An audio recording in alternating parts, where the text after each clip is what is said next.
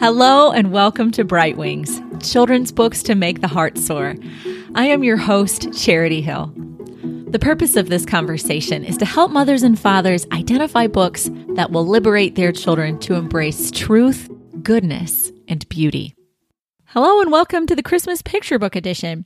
Just a heads up, if your family is a family that is faithful to the man in the red suit, you're probably going to want to listen to this podcast, the first 8 minutes of it, privately, apart from your children. The rest, you're good to go. Wink, wink, nudge, nudge.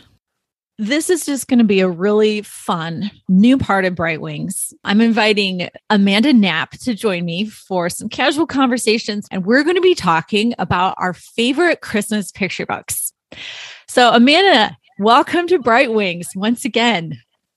Thank you. I'm excited to be here.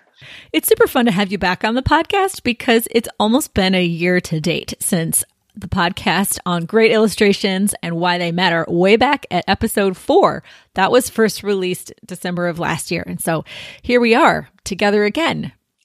And so you're joining me again. And this time we're talking about Christmas picture books. And we're going to talk about a couple of different versions of classics that we love. And then my other thought, Amanda, is that we can talk about some of our other favorite Christmas books. So I have a category in my mind called unsentimental, meaningful Christmas books. There we go. Maybe you have a category called fun Christmas books. I have a category called books my kids want me to read to them and I want to burn.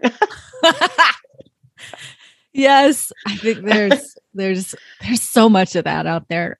Amanda, I'm wondering what you guys do. At our house, Christmas books get put away with Christmas decorations and we keep them separate from other books when it's not Advent and Christmas season. Do you guys do that too?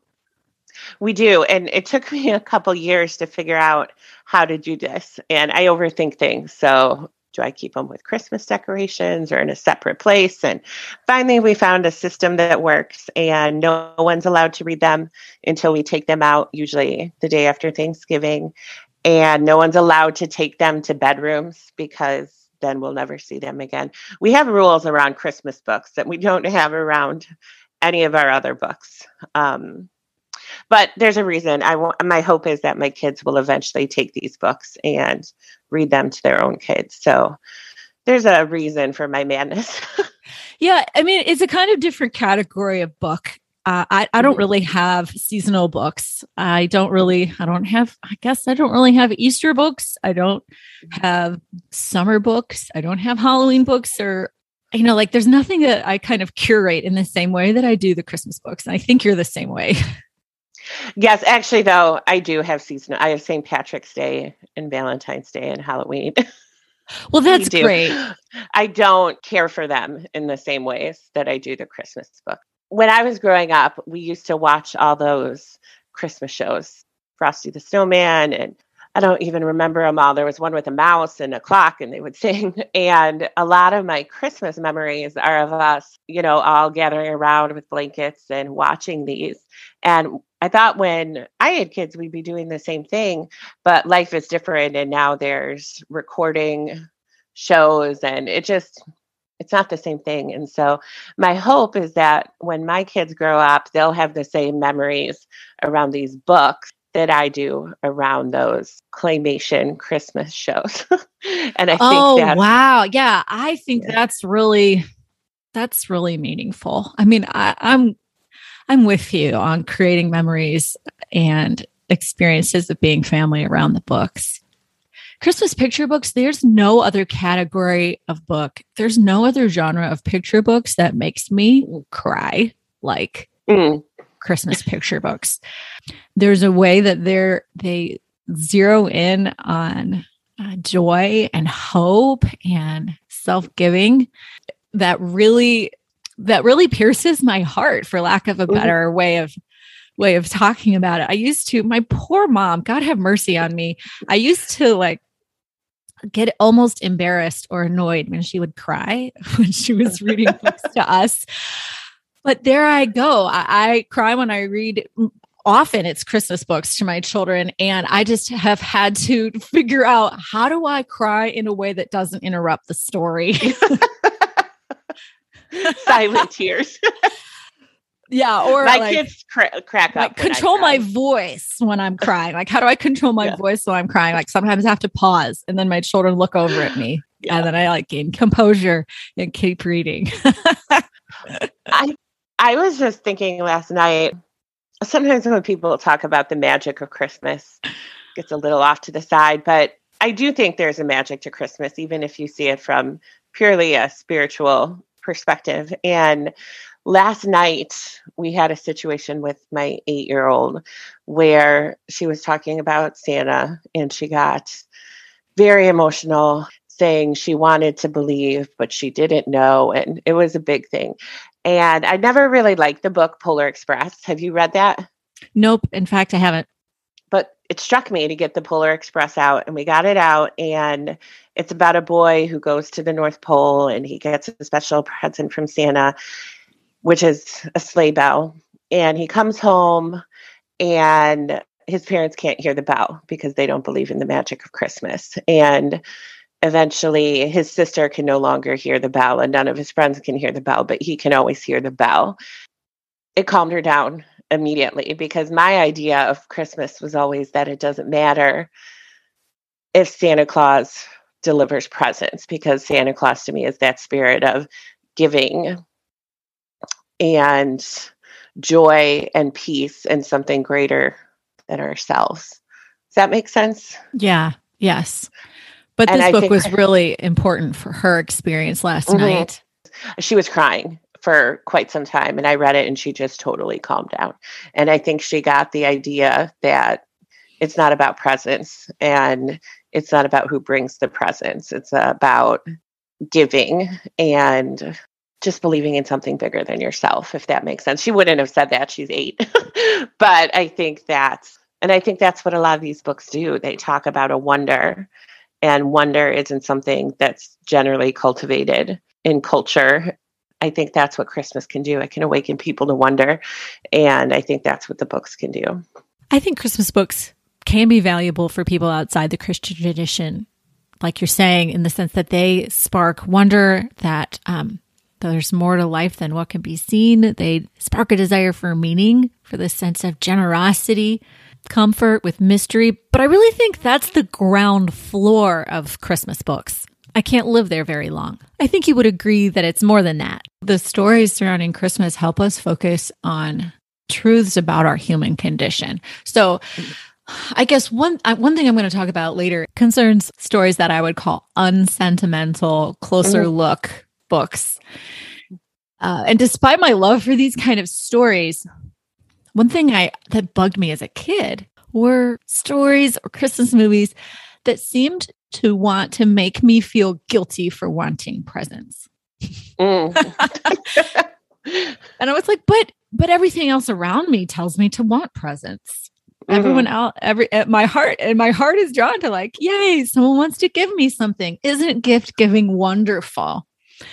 So some of the stories surrounding gift giving that matter the most to me are stories that point out the meaningfulness of gift giving, that a person kind of takes a gift and invests themselves in this gift. And then when they give this gift, they're giving themselves. Right. I mean, that's what we see. I mean, in the event of Christmas, when we look at it, it's a shocking story that God comes and gives himself to us in the form of a child.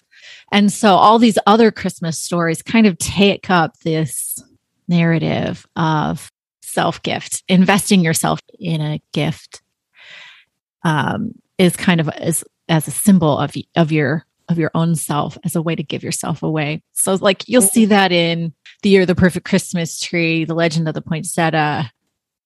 Those are a couple of my super favorites. Yeah. Anyway, I'm kind of getting ahead of ourselves, but right. I mean, Amanda, isn't that one of the things that's most meaningful to you about Christmas stories? Giving of ourselves or giving a gift bigger. Yeah. One of the books that I wanted to talk about was Angela and the Baby Jesus. It's not a gift per se. It's Frank McCourt, who's probably my favorite author. And it's a true story, I believe, about his mother growing up in Limerick. And she sees the baby Jesus laying in the manger and thinks he must be cold because he doesn't have the clothes or the covering that sheep have, or, she just assumes he's cold. So she hides in a confessional and steals the baby Jesus. And it's a big thing about her bringing it home and then having to return it.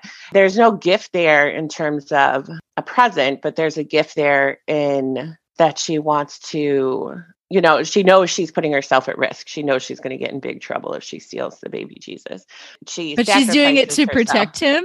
Yeah. And it's hysterical. I mean, she's 6 and she tries to get him home and she throws it over the hedge and then he lands in another person's yard and she yells at him for flying into the wrong yard. It's a pretty funny book, but she's giving of herself and she's sacrificing herself. I think that's along the lines of what you're talking about. Yeah, no, that's great. She's because gift giving, there's this aspect of risk, right? You can't guarantee how it's going to be received. Yes. And I was just thinking when you were talking about feeling guilty about wanting to receive gifts, how we extol gift giving, but gift receiving is supposed to be something we don't want. The two go together. We have to be willing to accept a gift and see the other person in that. Yeah. But on the other hand, there's also the materialism and all I want is an Xbox and that's all. Yeah. My 5-year-old, I asked her yesterday what her favorite part of Christmas was. She's like, the presents. But I also think all the presents, I've been thinking about this since my oldest was born. So 13 some years. And why do we do all of this? But it's all a physical way to represent the ultimate gift that we are given when Jesus was born. Well, let's dive into talking about what some of our favorite versions of Christmas classics are. Mm-hmm. So do you want to start, Amanda? Sure. Do you want to do The Night Before Christmas? Sure. Yeah. My favorite one, it's actually a board book, but the pictures are by Dana Reagan. And I had looked for many years because I love the poem. I wanted to share it with my kids. And one of the things that always bothered me is that some books don't include all the lines. And that really bothered me. Really? Some of the versions? You've searched harder for this than I have. So I'm quite, that's really interesting to me. Yeah, I think it's the more rapid than I don't remember. There was one part that was not included. I wanted something. I've seen those little critter books. Do you know the little critter books? Yeah. Yeah, they're not my favorite. And that's what. Did you hear that in my voice? Yeah. Yeah. I was finding things like that. I was finding Mickey Mouse, and I'm not anti Mickey Mouse, but they lack any definition. I know. Sorry, Amanda. You're not anti Mickey Mouse. Please continue. But my husband wouldn't let me be anti Mickey Mouse. They were all like that, or they went the other way and they were old fashioned in a way that wasn't good. I like old fashioned things, but I just didn't feel like they would speak to modern children. And then I found this version and I kind of wish this was a video podcast. So I could show people right now. They're detailed, the pictures, they're crisp. I'm looking at one where Santa and the reindeer are flying. There's a lot of definition. There's a lot of snow, and the snow just makes it beautiful. I guess some of the pictures look a little old fashioned, the sugar plums, and the kids are dreaming of a trumpet and a gingerbread cookie. So yeah, and it's a board book. So my older kids holds up. Mind. And they don't mind me reading board books as long as they can tell that they're not for babies. None of my kids mind it. I just love the poem, and my kids know a lot of the words. Yeah, so that's my favorite. It's by Harper Festival, and it was cheap. It was $7. And nice. I found it, and I was like, I got it. The search is over. Good. Yeah. Oh, just a heads up for everyone listening. We'll have all these books in a book list on the website. And I'll also attach that book list to the show notes of this show. So if you are keen on looking at some of our favorite versions of this and interested in purchasing them, that is lovely. It helps support what I'm doing. also gives you a great way to build your family's library. So be sure to check out that book list with all those yummy books on it. My favorite version, we talked about this in the Beautiful Illustrations and Why They Matter podcast, but I referred to The Night Before Christmas that's illustrated by Douglas Gorsling. In my experience of that book, it's just this cheap paperback, and it does have some really old-fashioned illustrations to it. But that's what really helped me at a certain point, and where I was experiencing my own, what felt like inadequacies as a mother, to provide a beautiful, peaceful Christmas where everyone was connected with one another. And out of a certain kind of anxiety about the wrong things, I was thinking like, hey, that most of what I desired for Christmas depended on the right environment and scenery. And I was feeling this pressure to provide what looked like the right Christmas, and that I had too much stuff and too much clutter to provide the right kind of Christmas for my family to love one another in. And so anyway, the illustrations in this book I like because they look messy enough to resemble my house, and the old things in the illustrations are also reminiscent of the home that we were living in. So, there's plenty of, like I said, like it's not a home the illustrations are not of a home that values Japanese minimalism or modern farmhouse style. It's just a family's home where there is love. And just like in my home, I don't need to control the environment in order to provide a home that's full of love or a Christmas experience. It's already there. What we need to have a loving Christmas is already here. Yeah, so it was a moment where I realized I was concerned and worried about many things, but one thing is necessary, and that is love. So I had that experience with this book, with the illustrations by Douglas Gorsling, and so I am attached to that version of The Night Before Christmas. I love that because we read books to our children, but we get just as much out of it as they do. And a lot of times I think I get more out of it. Yeah, I mean, consciously, right? I'm more conscious of what I'm absorbing, but hopefully it's soaking into them too. So yes. That's why I'm here, right? It's because I think it is soaking into them. We read the Wild Christmas Reindeer by Jan Brett yesterday. The reason I wanted to talk about it was because I was reading it to my youngest. I was like, and I think I actually stopped because it was all about a girl who's trying to train these reindeer, and she's yelling at them constantly. And then she just realizes that if she's just kind and gentle, they'll listen to her. And I just had a reel in my head of the 55 times in the last 2 days I needed to learn that lesson. So my kids got the pictures in the story, and I got the lesson there. For sure. Oh, yes. Yeah. Yes. Let me ask you, what's your favorite version of 12 Days of Christmas? Do you have one? Yeah. And actually, I only have one copy of that book, unlike The Night Before Christmas, but it's the Jan Brett one.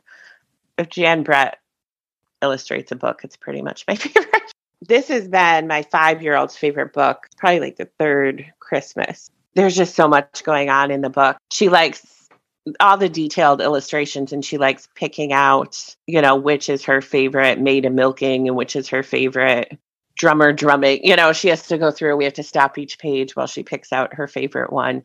She still laughs at the end when the Christmas tree is all decorated. The story or the song on the main part of the book, but then on each of the side panels, you see a family getting ready for Christmas and decorating their Christmas tree. Just like a lot of her books, there's 2 stories going on, what's going on in the main part and then what's going on in the side part.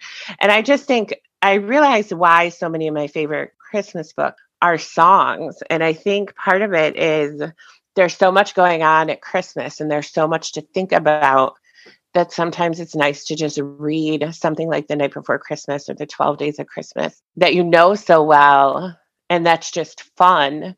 Your brain doesn't have to wrap around complex stories. You can just sit there and have fun. And my 5-year-old always sings about the 5 golden rings in a very dramatic.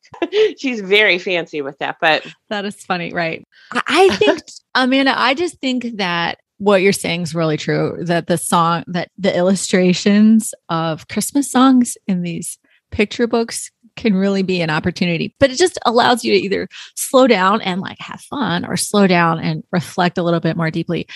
There's an illustrated version of We Three Kings. It's illustrated by Gennady Spirin. I highly recommend this book as an antidote to all those We Three Kings parodies out there that your kids are singing about We Three Kings of Orient try to smoke a rubber cigar. You know that one? Yeah. I'm just saying, you might need this book. It's seriously beautiful.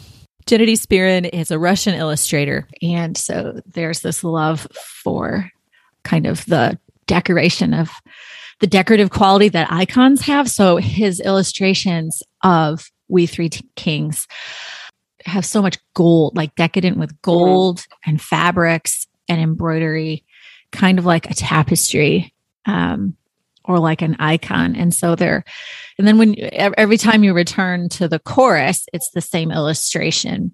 So he illustrates it. And then for the chorus, it's the same illustration, just like you would kind of return thematically in the song, you return thematically in the images. And, some of the verses are really serious. So like sorrowing, sighing, bleeding, dying, sealed in a stone cold tomb, like very serious lyrics, that kind of draw you through the event of Christmas to its kind of culmination.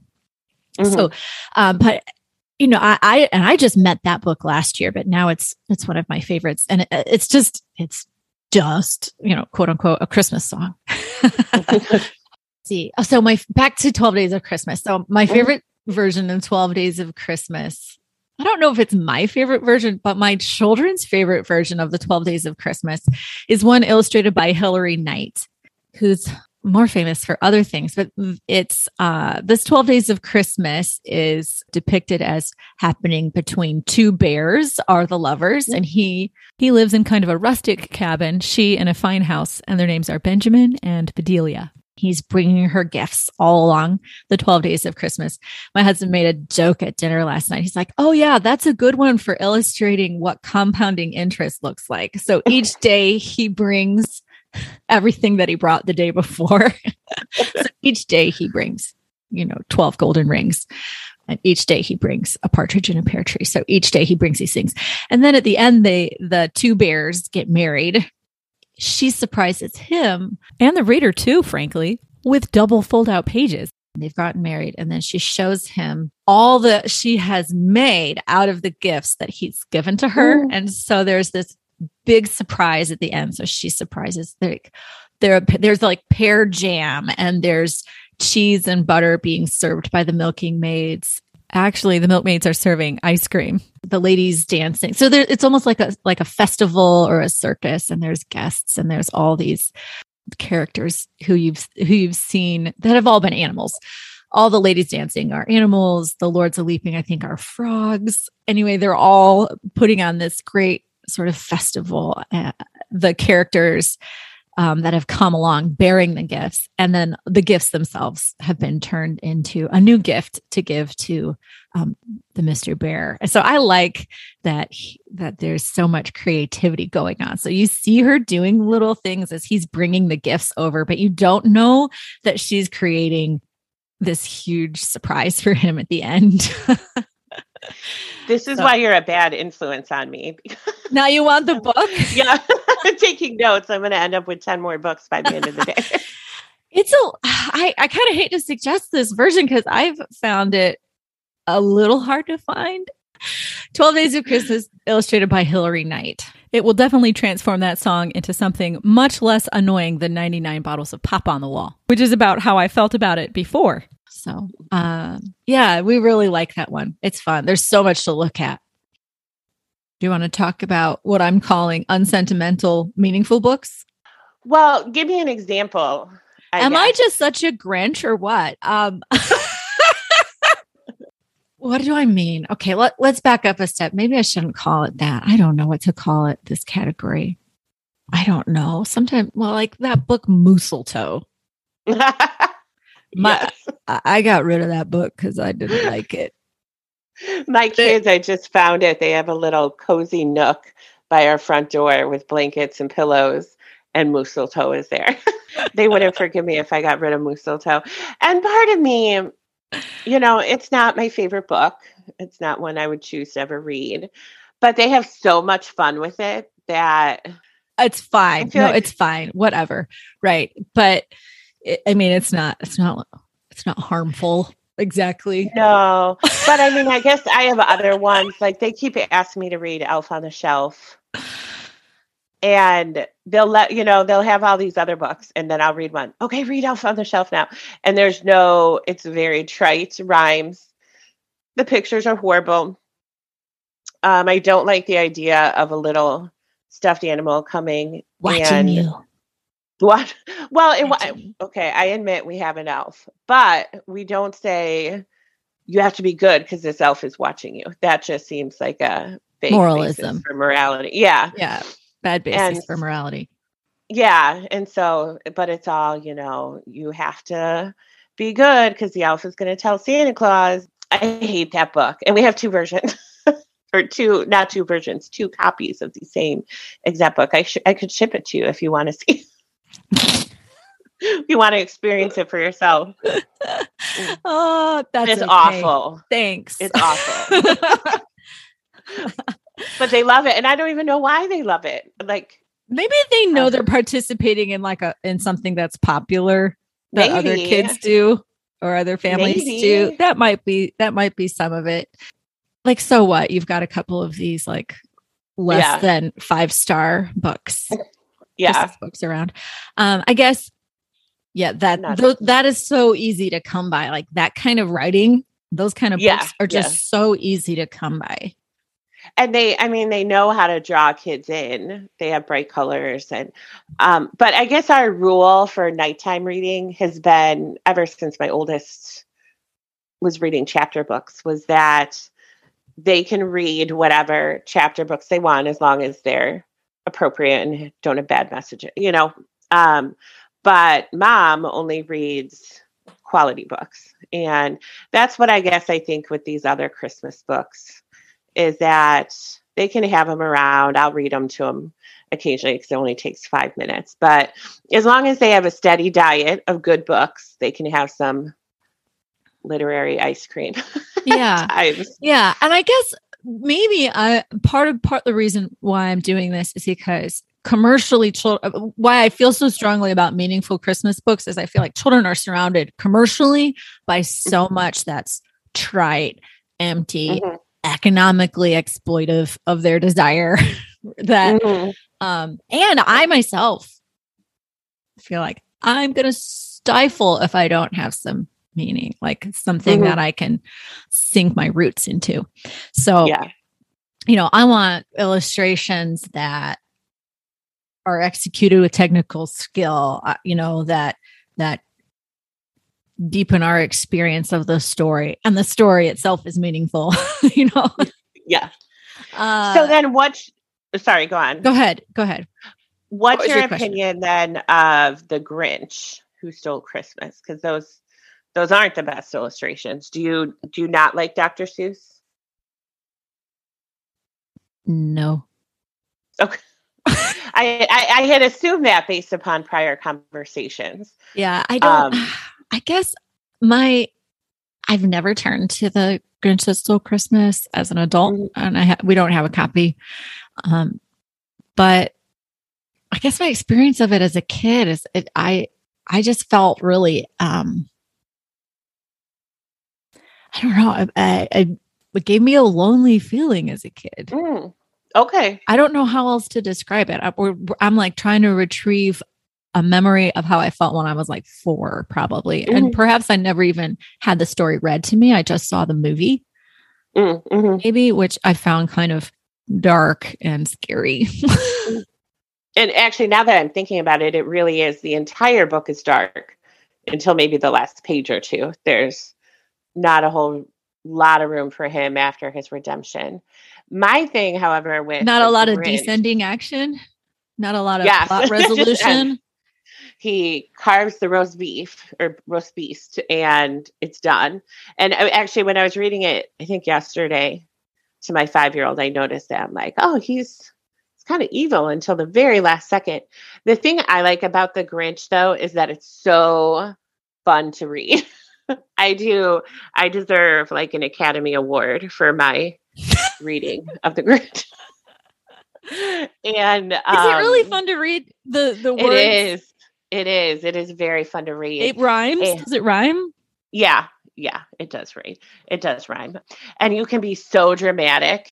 And now every time we're home on a Christmas Eve or Christmas Day and make our own meal, we have roast beef, just like the Grinch carves. So we have roast beef, but we call it roast beef.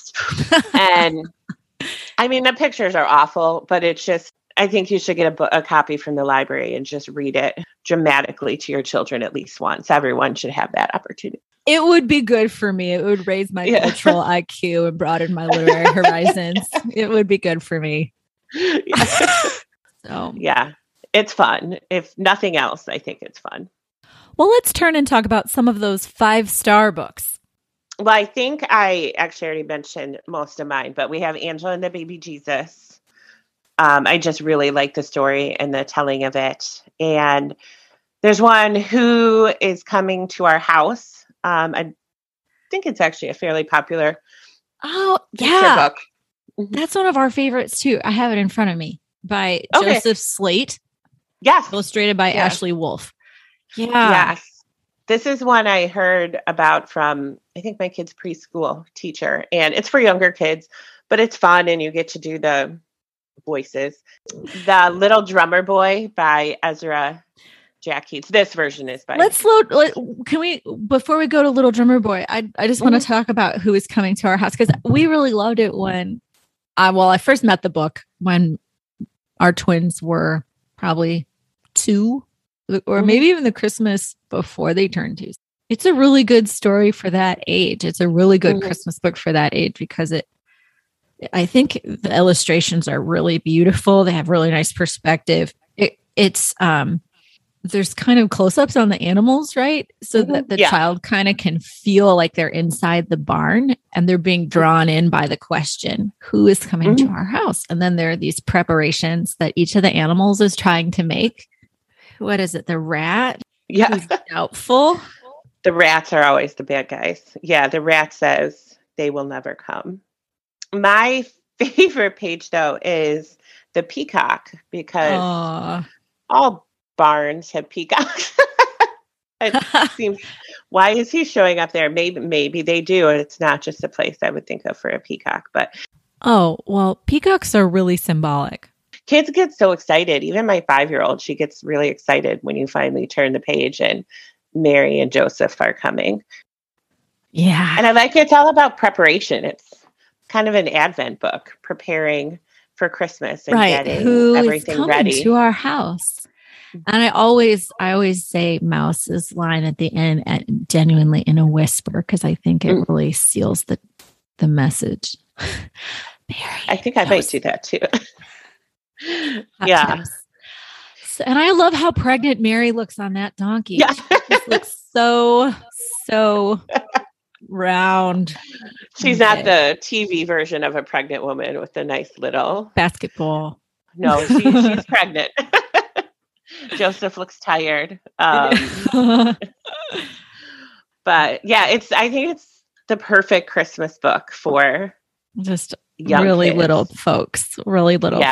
Yeah. But I mean, my older ones still listen to it when I read it to my 5-year-old. So sweet. That's one we'll definitely be keeping. Yeah. Do you have another book for the very young, like the 5 and under? This is one we got a couple years ago, and I think we talked about it the last time I spoke with you on the podcast, but it's called S is for Santa, A Christmas Alphabet, and it's by Greg Paprocki, and just A, B, C, D each page. But it's the old-fashioned illustrations. They're beautiful. They're detailed. And my only criticism, I guess, of the book is that the letters are written in kind of a script. I don't know, more. Yeah. And so for little kids, they like to point out the letters, and I'm looking at the T right now and it really doesn't look like my only downfall, but she would, I think when my youngest was probably 3. She had it pretty much memorized, so she knew which, what each one stood for. Like N is for Nutcracker. Some of them are different than you would think. O is for One Horse Open Sleigh. There's some Santa and toys. V is for volunteering. I think this was her favorite book for a while. Neat. She really liked this book when I got it. And that's a board book as well. Great. So. I'm looking at the story that I'm holding in my hands. Is called The Christmas Baby by Marion Dane Bauer. It begins with long, long ago in a faraway country, in a tiny town, a man knocked on a door. "Have you heard?" he called. "A baby. A baby is coming." "No room here," the innkeeper said, and he shut the door. And then my children would actually act out this. So one would sit on an older sister, and then to be the donkey. One of the older girls had to be the donkey, and then someone else had to be Joseph, and they'd go around the house knocking and then saying in their meanest voice, "No room here." And then they would shout, "Slam." So sweet. But what I love about this book is that like everybody loves a baby. Little kids, 2-year-olds think that babies are great. Like everybody's a baby when you're 2. Like you're a baby. Everybody younger than you is a baby. They feel at stake in whether this baby gets welcomed, at the inn or not. And they're glad when the animals find room in the barn for them and the donkey leads them there and the animals are ready. And I love this book because there's so much joy in it. There's joy in the animals. There's joy in the angels. On these pages, when it says that the angels would sing, we would sing the Gloria chorus from Angels We Have Heard on High.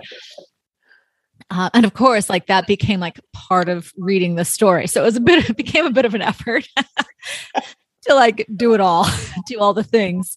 But there's just so much joy in this story. The animals, the angels, there's so much joy in the face of the Christ child.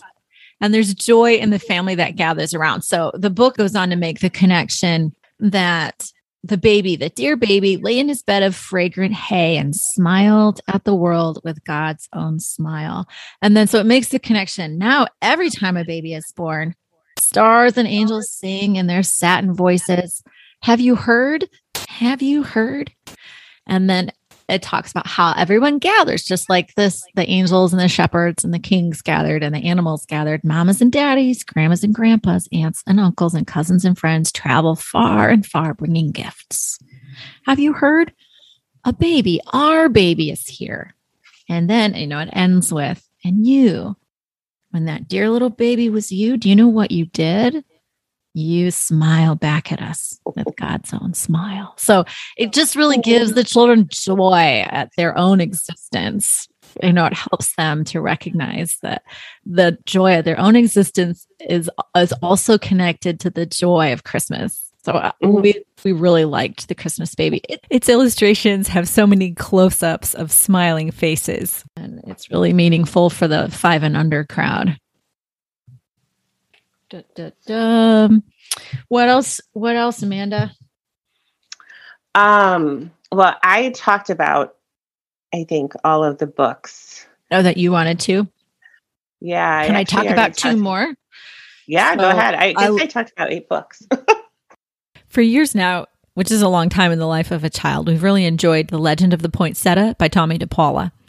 I love seeing how Christmas takes shape in Mexico, the traditional quality of the book. But Lucy, how she tries to take responsibility for her family's Christmas gift. It was their turn to make the blanket for the baby Jesus, and her family was picked, and then her mother gets sick, and she tries to finish weaving the blanket for the baby Jesus, and she messes it up. She feels like she's ruined Christmas for herself and for her family. She doesn't want to go in to the church for the Christmas Eve procession. An older woman speaks to her. And what I love is that the older woman looks like, if you turn the page, the statue of Saint Anne, the grandmother of Jesus, the traditionally recognized grandmother of Jesus. Uh, and this old woman urges Lucida to just give whatever she has with love. And that's what makes a gift beautiful. And so she gathers up some weeds. And I love to do the voices in the church as she's bringing in the weeds. I love to read the part about how she's bringing this armful of weeds into the church and she's coming in late. And you got to know that is going to attract a lot of attention in a quiet church. And so there's this incredible awkwardness. And then they're like in a stage whisper is how I read it. What is Lucida carrying? A woman whispered. Why is she bringing weeds into the church? Another one murmured. And then, of course, I cry every time a hush falls over the church and voices began to whisper, look at the weeds. So, what her love does and the miracle of her love and that changes these weeds into this symbol of Christmas that is universally appreciated. Yeah, he has a couple good. He has the Night of Las Posadas, if I'm saying that correctly. Yes, Las Posadas. And I love with his that you can learn about all these different cultures, through a story. Some of our St. Patrick's Day books. So just want to talk about one last book. For my last turn, I want to talk about The Year of the Perfect Christmas Tree by Gloria Houston, and it's illustrated by Barbara Cooney. She's known for her illustrations in Miss Rumphius. The Year of the Perfect Christmas Tree tells the story of Ruthie and her mother and father. In the story, it's Ruthie's family's year to provide the church with a Christmas tree. Her father chooses the tree, and then he goes off to fight in World War I. And even though they have a message from him that he's hopefully will be home by Christmas, Christmas comes and he has still not returned. Meanwhile, Ruthie and her mother have been living on more and more lean means. Ruthie's hopes for Christmas seem impossible to fulfill. She wants a beautiful doll in a white dress, all trimmed with ribbons and lace. She's not being mean about it. She just has no awareness that she's poor.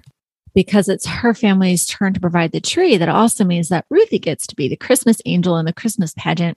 And she thoughtlessly, just like a child would, not maliciously, just wants to have a dress so that she, with kind of wings, sleeves like wings, so that she can be the heavenly angel. At the end of the story, her mother, who probably is wondering if in the end her husband is ever going to return, takes Ruthie out in the night to cut the tree. And they sing songs. They sing Christmas songs out on the hills and hollers. And they take the tree and put it on the church porch. And then her mother comes home. The reader understands that she turns her wedding dress, her own wedding dress. It's like probably the last beautiful thing she has left. She turns her wedding dress into Ruthie's angel dress, and the scraps into a doll for Ruthie. That's the part that just tears at my heart because there's just so much generosity and there's just so much selflessness that is just so marvelously full of love. So that story, I probably can't read it without tears, but just the goodness of living for others, right, is very clear there. It's not sort of some sentimental clinging to possessions that makes me cry. It's just it's the renunciation of these things and these attachments for the sake of another who we love. So I just love The Year of the Perfect Christmas Tree. And of course, it ends with the best gift of all. And I also love the story because it's a multi-generational story. So at the end, you discover that Ruthie is the author's grandmother. So Amanda, you have one more book you wanted to talk about. What is that? Bear Stays Up for Christmas by Karma Wilson and Jane Chapman. And it's a series. The first one is Bear Snores On. All the animals come and into his lair and the bear stays sleeping the whole time. And at the end of each part, it's and Bear Snores On. And this time with this book, all the animals come and they say, we're going to keep you up, Bear. Because Bear wants to hibernate, but we're going to keep you up so you don't miss Christmas. And they get ready And then eventually Bear goes and helps him get the Christmas tree. He puts it on his back. There's snow. They all go and start to decorate. But then all the other animals fall asleep, and Bear's the one who stays awake. And you can see as they're all sleeping, Bear's looking one way, and Santa peeks in and delivers his stuff. And then it ends with them all celebrating Christmas, and they all make a quilt for Bear, and so he can go to sleep under it. What I like after about Christmas, he can go to sleep under the quilt after Christmas. Yes. Oh, cute. So with their Christmas present. The thing I really like about the book, and the reason I picked it, is just the illustrations. I wouldn't say technically, maybe they're quite at the level of some other books, but I just find them very peaceful. And all the animals, you can see the softness of their fur. I just want to sit there and kind of look at the pictures all the time. They're very comforting and a little bit whimsical. Yeah, it's a cute story, but it's really the illustrations that make that book for me. Amanda, thank you so much for joining me. It's been really fun to have a more casual conversation. Two friends who are moms together talking about good books. Yeah, it was a pleasure. Thank you for having me. Anytime you want to talk about Christmas books, I'm your girl. Thank you. One more time, I just want to urge you to dig into the book list I've attached to this podcast. There are so many books that Amanda and I love that are on that book list that we didn't have a chance to talk about. Just a couple I want to name: An Angel Just Like Me by Mary Hoffman, The All I'll Ever Want Christmas Doll by Patricia McKissick, and the most marvelously illustrated version of this story I've ever seen, The Gift of the Magi by O. Henry, the one illustrated by P.J. Lynch. I wish you a peaceful and joy-filled Christmas time.